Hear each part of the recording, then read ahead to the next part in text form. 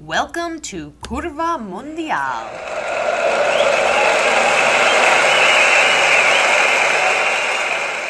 Hello, and welcome to another episode of Curva Mundial.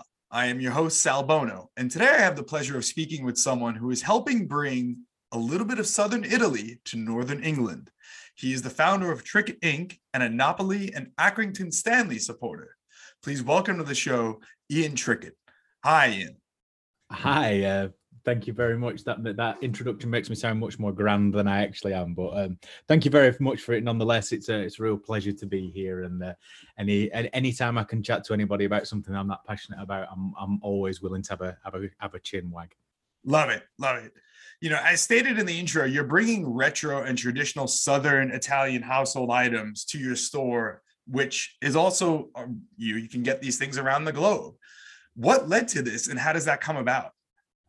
I have had a keen interest in sport since I've been very young. I know a lot of people get captured by sport at a very young age, but for me it wasn't just like the scores and the players and things. It was the whole culture that was with it, and the uniforms that were worn and the jerseys and the fan culture and everything that sort of goes along with that. If you throw into the mix as well the fact that I'm always a fan of an underdog, and as when I was growing up, Napoli were coming towards the end of them being the heady Maradona days and things. That's when it was sort of ending, and people were telling me that they were once a great team. So that things like that always interest me. The underdogs and the people that shouldn't win things always interest me. And then again, throwing another thing that here in the UK, there was a fantastic television program called Football Italia. And on that program, a fantastic chap called James Richardson, who is a huge influence on my life, would talk about the teams. He would talk about the players. He would talk about the culture and the local dishes, all kinds of things, whilst reading Gazzetta dello Sport, the famous pink newspaper. Talking about how things were, political events were influencing matches and all the kinds of different things. So it was in the 1990s, certainly the early 90s here in the UK, looking at football as it was not quite as glamorous as it was in Italy. Certainly in the late 70s, throughout the 80s and the 90s on into like the mid 2000s, Italy was the place for football. So I looked up to these teams like Internazionale, AC Milan, all the famous northern teams, and I was sort of stuck with this awful, in my opinion, team that Napoli that were sort of dwindling in the lower leagues and facing bankruptcy and all kinds of horrendous things like that. So I don't know, that was important to me, sort of following a team that wasn't so great, but then I, by chance, really, met who is a really good friend of mine, a chap called Joe, who lives out in Napoli now. And since that point, basically, I've always wanted somebody that when you say to him, could you find me this from Napoli? Most of the people that I knew would be like, why would you be interested in that? I have no idea why you would want me to look at that. I would send out Joe and say, could you go and find me some cornicello? And then he would be like, yeah, I can find you some cornicelli, or anything that I could find in Napoli that I'd always wanted to buy just for myself more than anything else.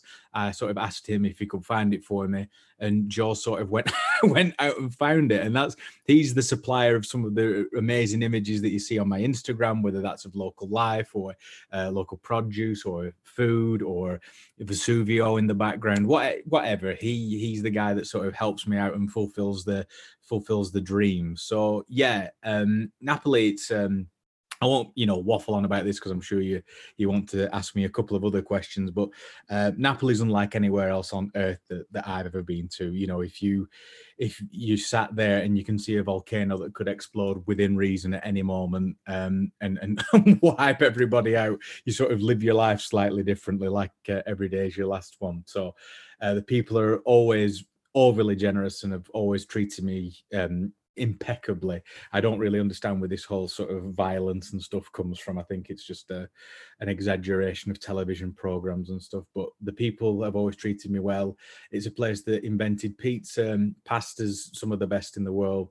The clothing, some of the best in the world. The way that we wear suits is influenced by the way that Neapolitans cut their suits.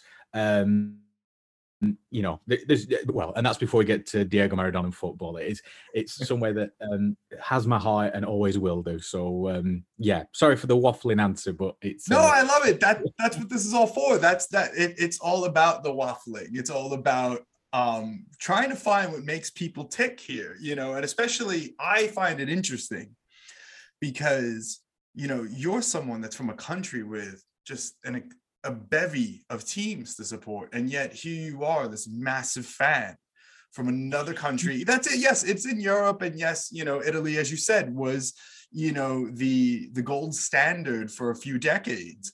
But the idea that generally what you find is it's people that are Italians or people that are Spanish that'll love the Spanish teams, or the Italian teams, German teams, so on and so forth. And then there's a little bit of small percentage outside of that culture, their respective cultures, where there are fans. You are so all in with Napoli that I think it's like they could name the stadium after Maradona, of course, and we're going to touch on him in a minute. But it's like, I feel like Trickett needs its own little stand, like when you go to Stamford Bridge, there are certain sections, like certain stands, this is this person and that person, that because you're so invested and you love it so much. And you showcase that retro flair of the team in that specific era where Maradona had played in many of your items. My Maradona face mask, which I purchased from your store at the height of the pandemic, whenever I wear it on the streets of New York, the smiles I get, the immense joy that it elicits to other strangers. No one has because it's New York, no one's going to stop and talk to you and be like, where'd you get that? Because that's just what we do here in New York. We smile and don't give a shit at the same time. But it is, you can see that, people are responding to it. And if I'm getting that response as someone wearing it, how much fun is it making all of this? Well, I suppose the first thing to really mention is some of your listeners may or may not be aware, but obviously Diego Armando Maradona isn't exactly revered in England, in particular. In Scotland, it's a slightly different case, but in England, he's not exactly held in high esteem after the hand of God goal, etc., etc. But I think for me, he's the greatest player of all time, and people can argue whether it's Cristiano Ronaldo or Lionel Messi or Pele or Marco van Basten, or there's hundreds of people would argue in loads of different ways. But I think what Maradona did can't ever be replicated, purely because he was one bloke that single-handedly resurrected a Southern Italian football team. And lived up to the hype and some, and then went on and took a really sorry ass Argentina team and took them to winning the World Cup, which they would never have deserved to do. So if you put those things within context of like what Argentina was going through at the time and all kinds of other things, Maradona's has to be the greatest player of all time.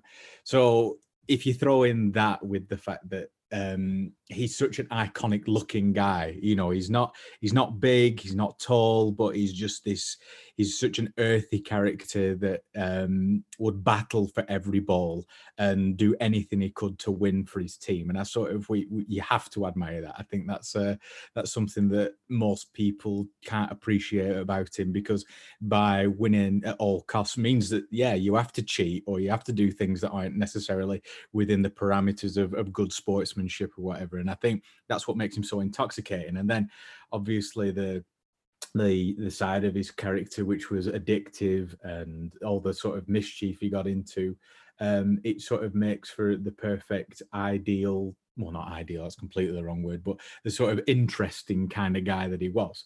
But to go back to your question, it's really, really fun making stuff that you like every single day, like I get to do. I am thankful for it absolutely every single day.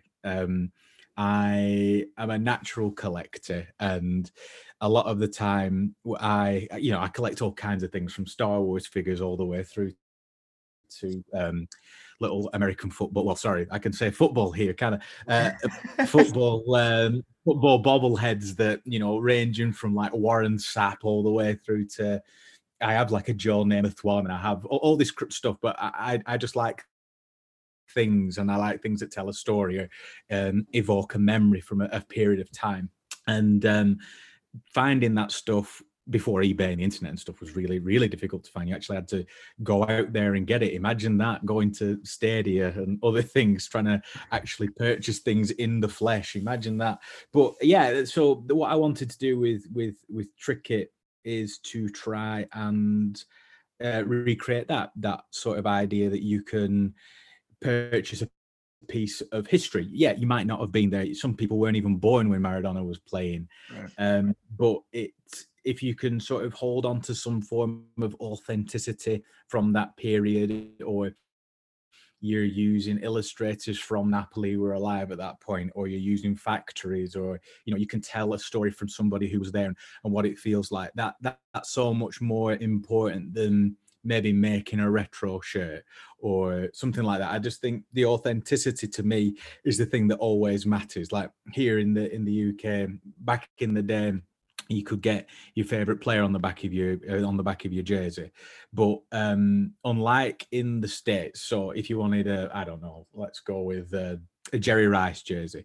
When you buy a Jerry Rice jersey, you know that that's going to be the proper numbers, it's going to be the proper typeset, and yeah, it might be the screen printed numbers or whatever when you want the tackle 201, but your mum won't pay the money for it, etc., etc., etc. If you get the Jerry Rice jersey, you know that it's correct, and you bought it from, you know, Foot Locker, Champs, whatever, and it'll be proper. Whereas back in the day, we had stores that would sell the official jerseys, but then would put the unofficial numbers on the back. And that would like literally make my heart break, because that isn't what the player wore. So the pursuit of authenticity is something that is at the core of what I do at Trickett. So everything that I do has to be right, and it has to be done correctly. Like there's so many products that I've done in the past that once they've arrived, I've had to shelve because they haven't quite hit the mark where I wanted them to hit. Wow. So yeah, you know, there's even one sat behind me right now that we've teased, and it was a really great product. Well, I thought it was, and we've tested it and done a few things. And yeah, that'll never see the light of day now. I'm not going to tell you what that is, but that will never see the light of day, because it's not right, and it's not authentic to what we as a brand want to do, and the people that have come before us have done. So yeah, it's sometimes it's detrimental, but ultimately it's my name above the door, even if that's an electronic door, but it's my name above the door, so it needs to be right. So that's yeah, it's really good fun to answer your question. No, but that's a great philosophy to have, you know, because the thing about it is, I was that kid getting the great bootleg, if you will, because we just couldn't afford the actual authentic one. I remember even going to Sicily to visit family weeks after winning like I won it, like weeks after Italy won the 2006 World Cup, and just going into like Marchettos and the stores in Palermo, and just right outside, you know, in the little villages, and buying just like a bunch of like Buffon or Tony or Totti jerseys, because they were like 10, 15 euro. But yeah, they're right. The numbers were wrong. The color was a little off. It was just a little, but it was okay. This is because, again, it was like, oh man, they're just so expensive. But as you get older, it's like you appreciate the authenticity. And again, it's sort of like parallels in a weird way, like the juxtaposition of fandom when it comes to someone like Maradona, because as you said, he's so intoxicating. I look at Maradona as the most human that has ever lived, because he wore his heart on one sleeve and all his flaws on the other. And he was sort of like the best piece of clothing you could ever have, and also the best bootleg at the same time, if that makes any sense. Yeah, well, of course it does. He when he was at his peak, really football shirt manufacturing and distribution was nowhere near what it was now. Like, most people wouldn't go to stadiums wearing the jersey, A, because they didn't really make them for fans, and B, they were so prohibitively expensive for a lot of people. So really, that period, or certainly when they won their first Scudetto, was the period that things started to change a little bit. That they started recreating these jerseys because they'd actually won something for a change in that shirt. So it's a sort of mid 80s, certainly late 80s into the 90s, when football shirts started being created on a mass scale.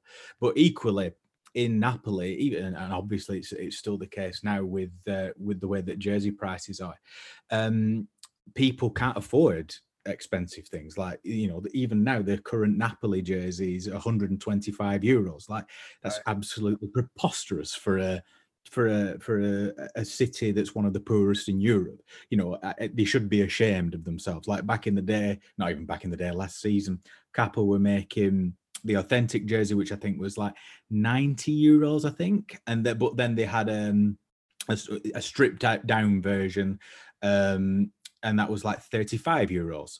It looked and felt a bit like the jersey, but you felt like you were wearing what your heroes were wearing. Whereas now there's a 125 euro jersey, and that's it.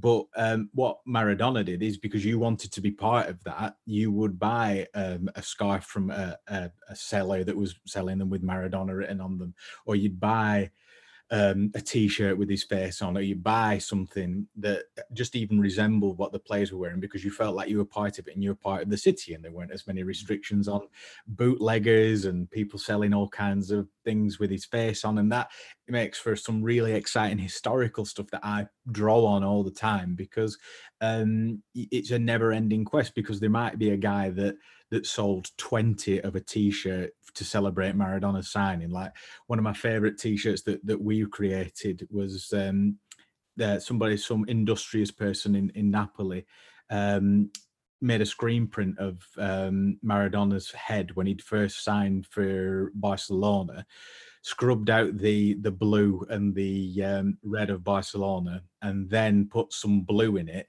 and then reprinted these t-shirts, hoping that people wouldn't notice it. And they were one of the biggest selling items in Napoli just before he signed.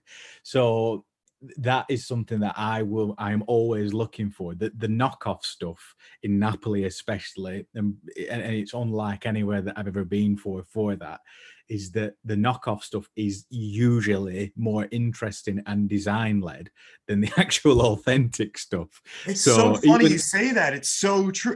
That is so true. It's almost as if, like, where they lack in some detail to authenticity, they make up for it in creativity in other areas. Yeah, well, Joe, who I've mentioned previously, sends me images of all kinds of things that he's seen on markets, or local sellers or whatever are selling. Like, he sent me a picture once of this amazing t-shirt. Like, it was a bit, I think the best way to describe it is busy, but it was Maradona. He had angel wings on. He was wearing his Napoli shirt, and then had him playing for Argentina on one side, and then him playing in his away jersey for Napoli on the other side, and Maradona above it. It was absolutely beautiful in its own way. Like I said, it's not necessarily to my taste, but the effort that somebody had put into this to sell a t-shirt for €9 or whatever it was, I just find that absolutely amazing, that people will go to these efforts and it'll never be recognized because people have been conditioned to only buy authentic merchandise. So yeah, like you were mentioning earlier about when you went to Palermo to look at the World Cup jerseys and things, I find the stuff that isn't necessarily too authentic, that isn't official, I always find that sort of quite interesting, and always interesting from a point of view of, wow, I never really would have thought of that. Authenticity to me isn't the jock tag on the bottom of the jersey saying this is number 1204 of however many jerseys that we've made, or having some hologram in the back of the neck on the swing tag. That's not authenticity. The guy that's designed that t-shirt in Napoli is more authentic a lot of the time than the official merchandise in the store. It's about the intent, really, and why it's been made and how it's been made. That's the authenticity that I'm always sort of craving. Awesome. Seeing Napoli doing so well as they are now and have been in recent years on their come up under the De Laurentiis ownership, they could potentially overtake my AC Milan this season and win the Scudetto. How does that make you feel this season and over the last few years, seeing them rise the way they have and potentially lifting some hardware this year? It's a bit strange, but I've inherited a lot of Neapolitan superstitions now. So until it's done, I'm not going to talk about it. Fair enough. I know. Yeah, it's been really nice to watch them sort of flourish, because I've liked them for a long time, and sort of this most recent period of time where they've been beating Liverpool and playing well and playing interesting football and doing it not necessarily on a budget, but doing it in a non-modern football way. They're sort of picking up good players, developing them, and then selling them and getting somebody else in. That's the authentic way to do it, and I think that's really the only way that Napoli can do it. But we'll have to see. It feels a bit surreal to talk about them in a genuine, challenging way. Even that season where they came second to Juve after they beat them right in Turin, like even then I didn't think they were going to win it. And I know that seems really sort of pessimistic, but really until the Scudetto's back in Napoli and it's like on a parade and I'm there sort of screaming with my shirt off in Napoli city centre, I won't believe it. So there's a long way to go, and without sounding like some college football coach, there's a long way to go yet, and we'll just take each game as it comes, and then that's it. You got it, Ted Lasso. I'm not putting no malocchia on any team. No malocchia here. Get your superstitions out of the way now. Yeah, another team you support is your local club, which is Accrington Stanley. Tell us about them. They are a founder member of the Football League. So we are really lucky where I'm from in Accrington. It's a little dot on the map in East Lancashire, which again is a sort of nothing place really. If you sort of look at it historically, we have a lot of football teams in a very small area. Accrington and this part, especially East Lancashire as a whole, is famous for the Industrial Revolution. So the world that we know now is partly due to the fact of the machinery that was made in Accrington, the cotton that was spun in and around Lancashire, and the globalization of that. So whether that's a good thing or a bad thing, I'll let you be the judge of that. But Accrington is like a lot of other places in the north of England. It's a bit anonymous. It once had an embarrassment of riches, both economically, intellectually, and lots of other things. But as with many places, especially in East Lancashire, that isn't necessarily the case anymore. Accrington Stanley, as I've said, we're a founder member of the Football League, along with Burnley and Blackburn Rovers. There isn't really a rivalry between Accrington and Burnley or Burnley or Blackburn. Because Accrington Stanley, in more sort of recent history, have been pretty terrible as it goes. They always used to be the famous thing that if Blackburn and Burnley ever played each other at football, they come to Accrington to fight because there'd be less police there. So that's what Wow. sort of what Accrington used to be famous for. But now, after I think it did become bankrupt and was resurrected in the 60s, and sort of knocked around in regional leagues for maybe 50 years. And then more recently, with a few different changes of ownership, Accrington are now in League One, which for old football fans is the third division. Yeah.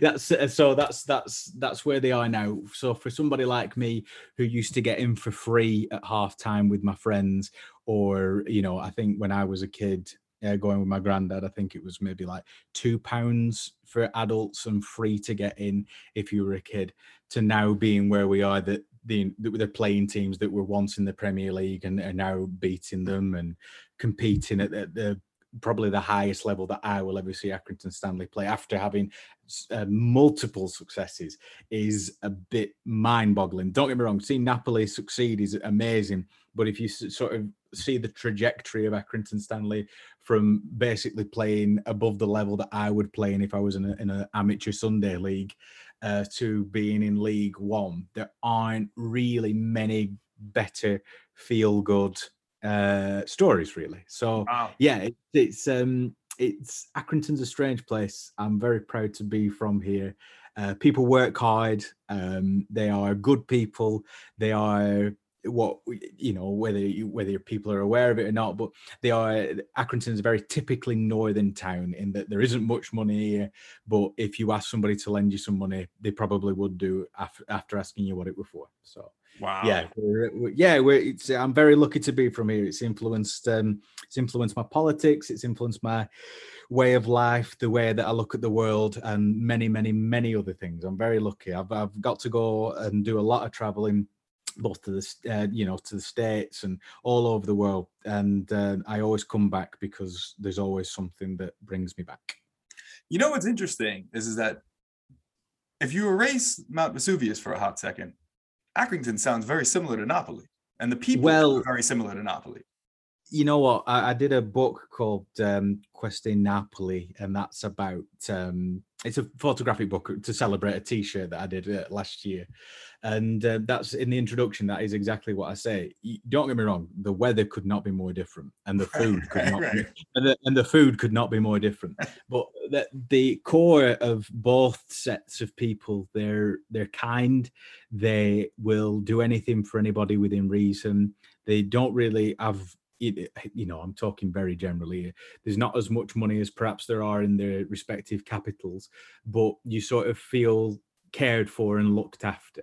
Things change, you know, the world changes at, you know, what feels like a million miles an hour at the minute. But what I think is quite nice is that eternal sort of spirit of caring deep down. You know, sometimes you have to dig for it, but at the core of being Northern or Southern Italian, Northern English or Southern Italian, I do think there's an identity that is strikingly similar. So yeah, you've raised a good point there.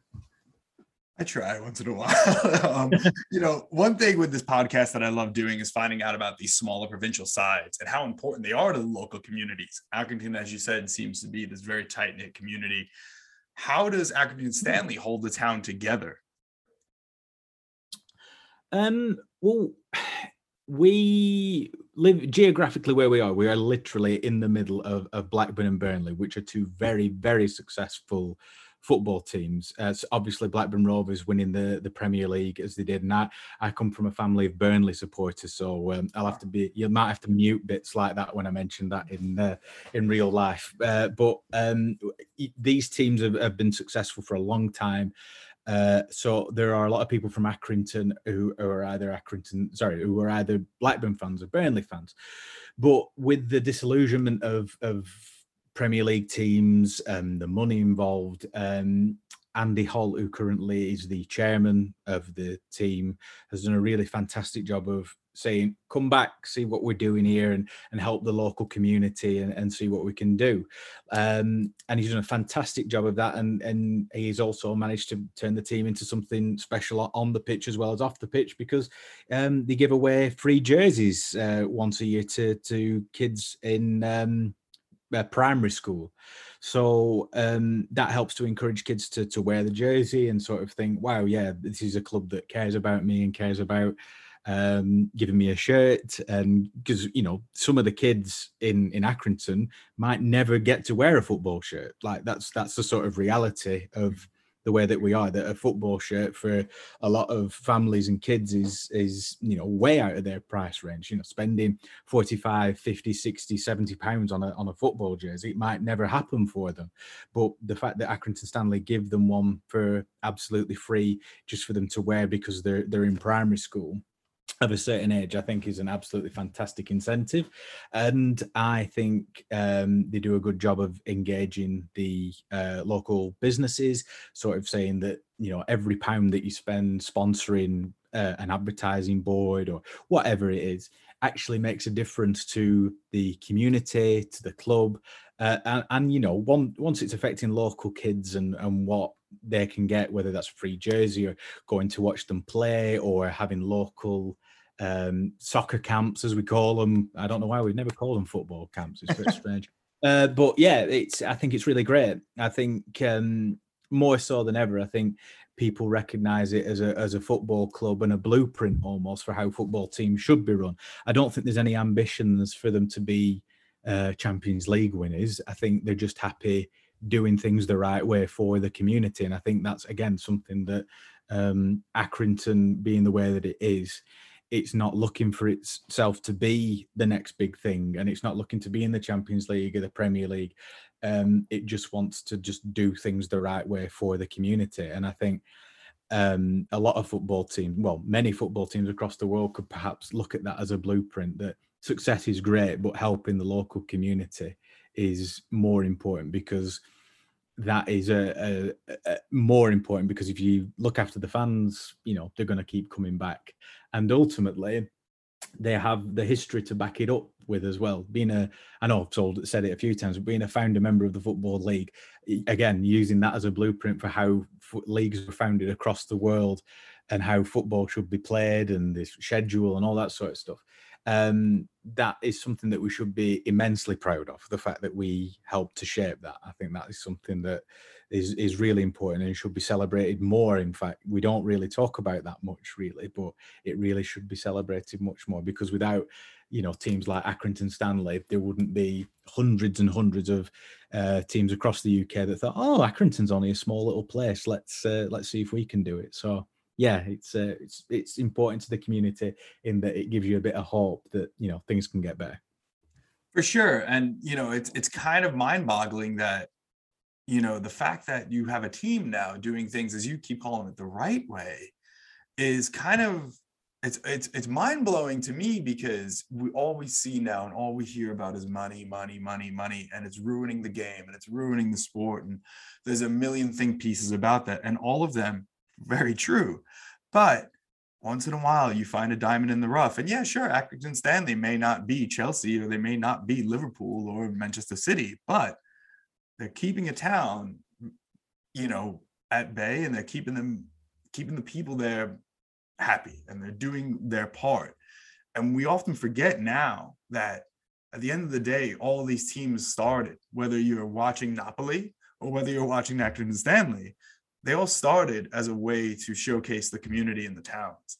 And there's still someone at a squad doing that is really, really, really beautiful. And you, with your clothing, always pay tribute to Accrington. It says proudly made in Accrington on all of your original pieces.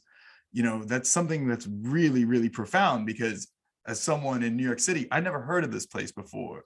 But I found you, and now it's like, oh, this is very cool. I kind of like it here, without ever setting foot there too, which is kind of strange. Yeah, it is a bit strange in that there's been a couple of occasions actually in my life where people that are really big fans have I've had it a couple of times where someone's husband has asked me to set up like a tour of Accrington for this fella that wanted to come and have a look around, and he was from Belgium and he wanted to come and see it and, you know, experience it. And another chap came from Sweden.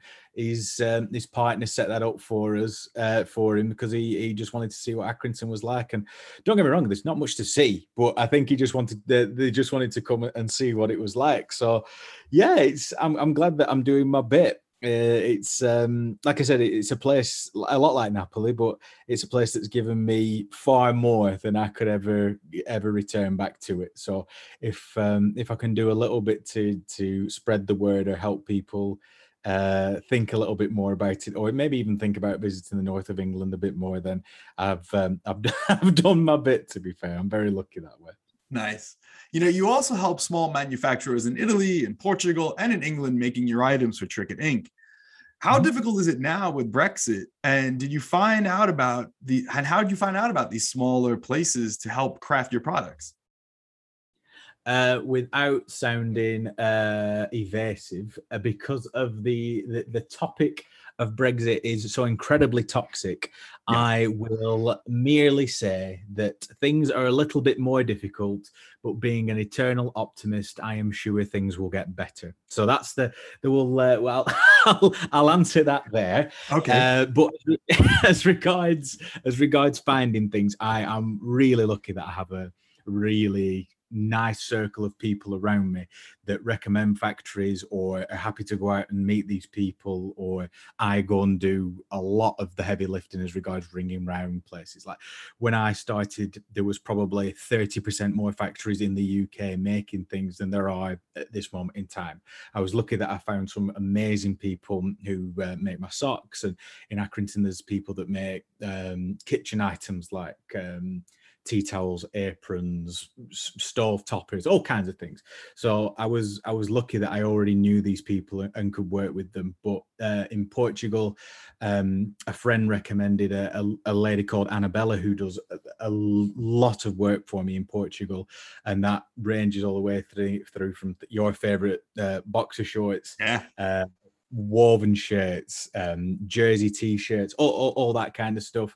And then in Italy we have craftsmen making absolutely amazing cornicelli and these manos, which help keep the devil away from you, as well as Neapolitan tuxedos, which are one of my favorite items that we do, which are like a tracksuit that you would typically have seen on The Sopranos. And it's, but at the core of everything that we do, it's not about making lots of stuff. It's not about making it as cheaply as possible, because if I wanted to make lots of stuff as cheaply as possible, there's some, amazing factories in the Far East, in China, and to be fair, in India, Bangladesh, places like this. I could do that, but that isn't what we want to do. We want to be able to speak to the people that make the stuff for us. We want to engage with them. We want to know their story, their background, make sure that their workers are treated fairly and correctly. These are all things that I can do because I myself can go and visit there, or people that I trust can go there and make sure that everything is working.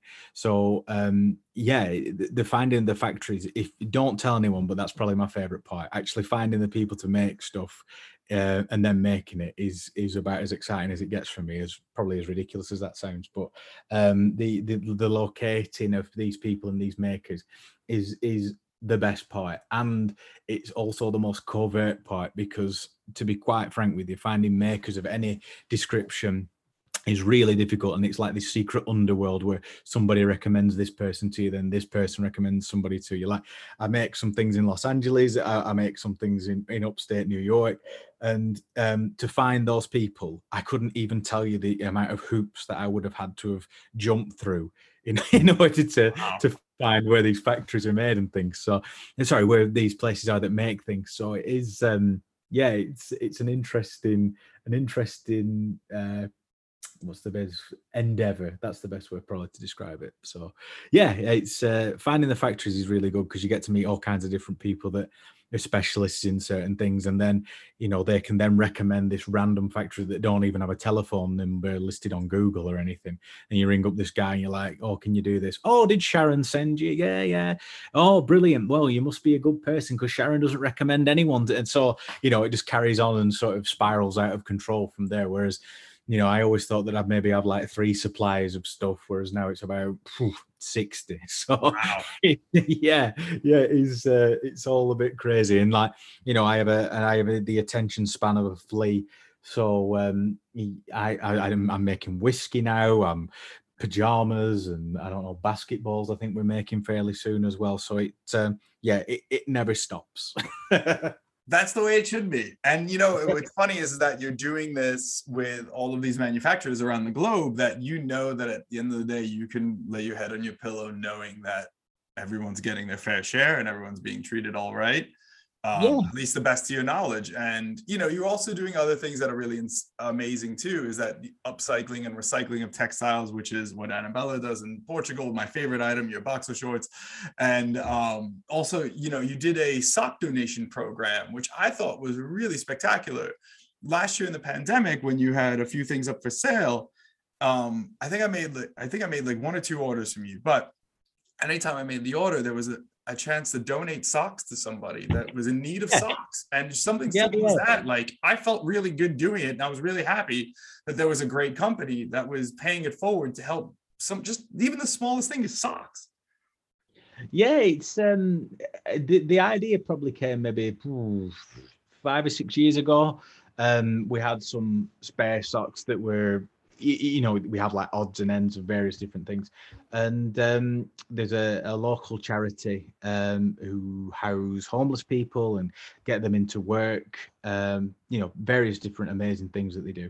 And I took these socks to them, and I was like, I'm not sure if you would use these, but you know, here's some socks that you might be able to use. And they were bowled over. They said that socks and underwear are some of the hardest things for people to donate and they never get hold of. So, you know, in the background, I'm always one for doing charitable things, but not necessarily screaming about it. Although it sounds like I'm screaming about it now, but I'm not.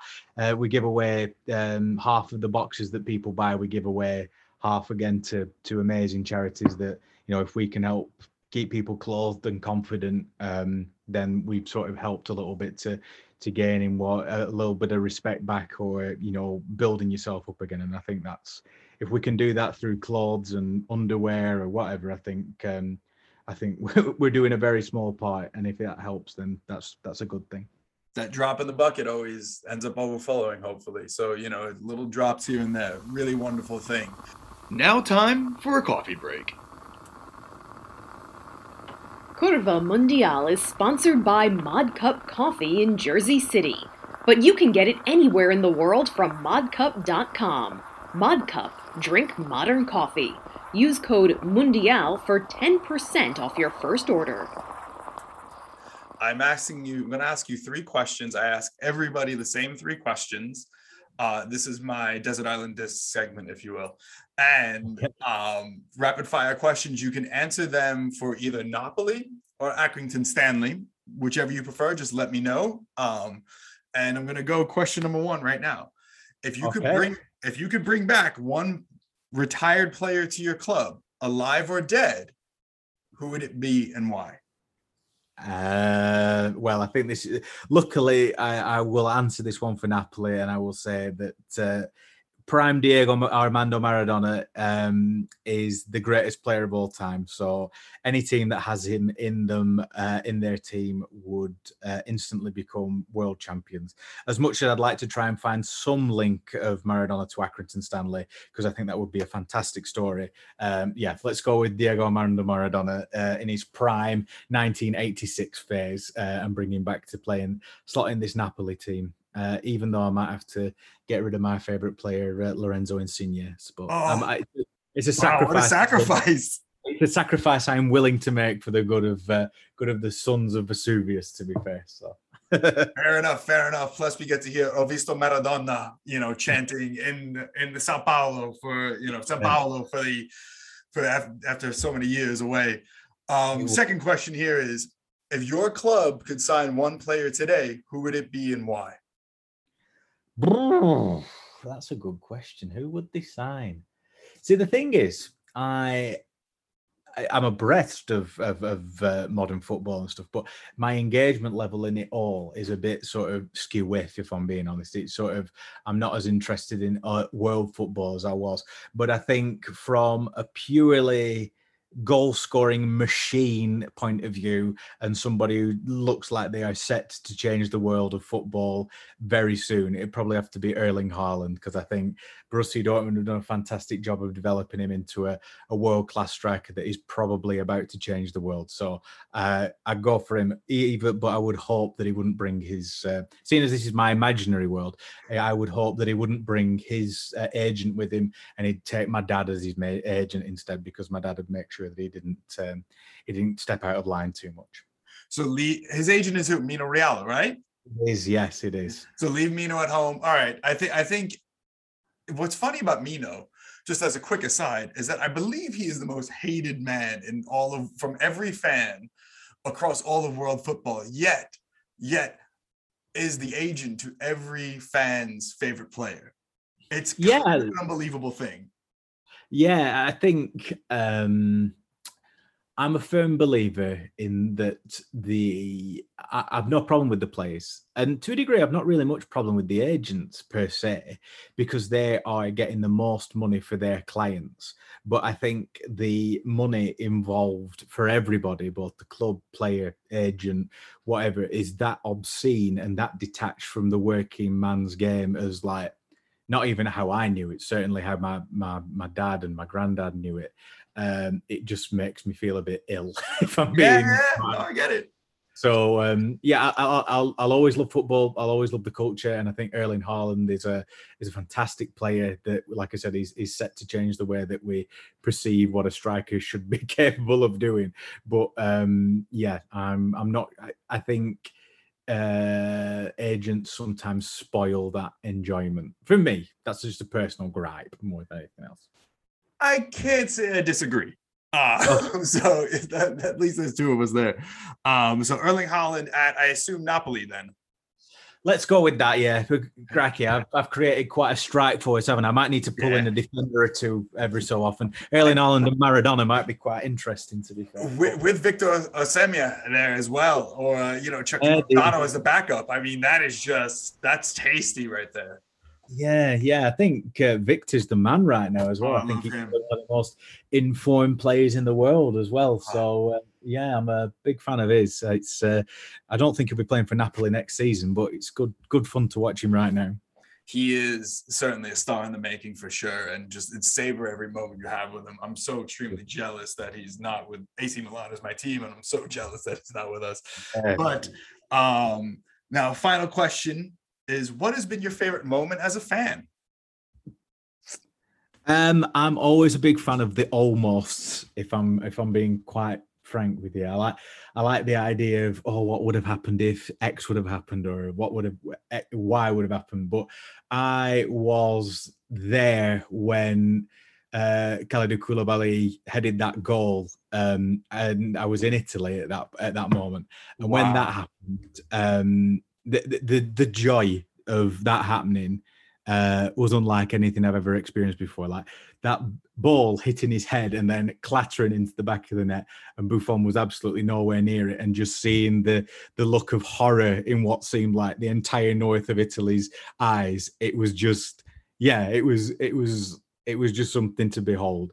Yeah, it would have been really good if they would have followed that up and actually won the league. That would have been great. But as following them as I have done for a little while now, that experience of hearing that goal go in, that was something else. So I'll sort of hopefully when I leave this mortal coil, that'll be one of the memories that flashes past my eyes, to be fair. So yeah, love it. Wow, and that's incredible. Iain, this has been so much fun. Thank you so much for taking time out and chatting with me about everything that you're doing and your passion for the game. And I hope that our listeners enjoyed it as much as I did. Well, honestly, it's an absolute pleasure, and sorry for waffling, and hopefully you can understand my weird accent. It's very kind of you to have me on the show. I love the weird accent, and I love the waffling, so this all works out perfectly fine. Follow us on Twitter at Curva Mundial Pod, and subscribe to us on Spotify and Apple Podcasts. Thanks for listening.